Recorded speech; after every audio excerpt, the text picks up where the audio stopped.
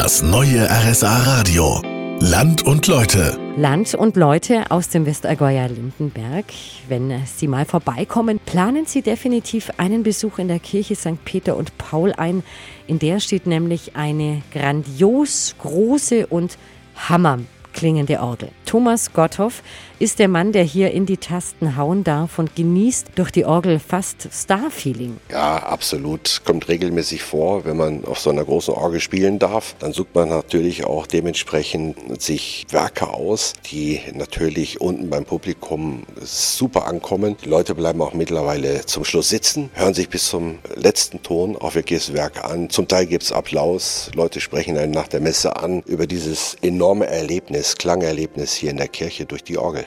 Sie sitzen aber nicht nur an normalen Sonntagen an der Orgel, Sie haben auch schon andere Aktionen in der Kirche gestartet. Durch diese einmalige Kirche St. Peter und Paul haben wir natürlich auch und durch den großen Raum Möglichkeiten, auch Lindenberg kirchenmusikalisch zu verwöhnen. Letztes Jahr, im Jahr 2017, habe ich durch einen sehr berühmten Komponisten, Klaus Wallrath aus Düsseldorf, extra eine eigene Messe für Lindenberg schreiben lassen. Die Lindenberger Messe, Messa Festiva, die ist letztes Jahr hier vor 1300 Menschen uraufgeführt worden. Eine Riesenaktion. Und die nächste Aktion steht bereits in den Startlöchern am 26. November.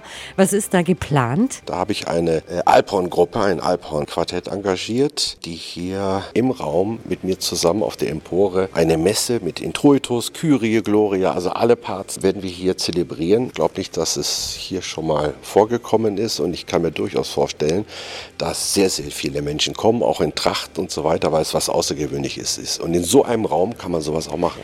Das war Land und Leute aus Lindenberg. Die ganze Sendung gibt's wie immer auch zum Nachhören auf rsa-radio.de. Und nächsten Samstag hören wir uns wieder, dann zwischen 13 und 16 Uhr zu Land und Leute aus Wertach. Bis dahin, eine gute Zeit. Im Studio war Marion Daltrozzo.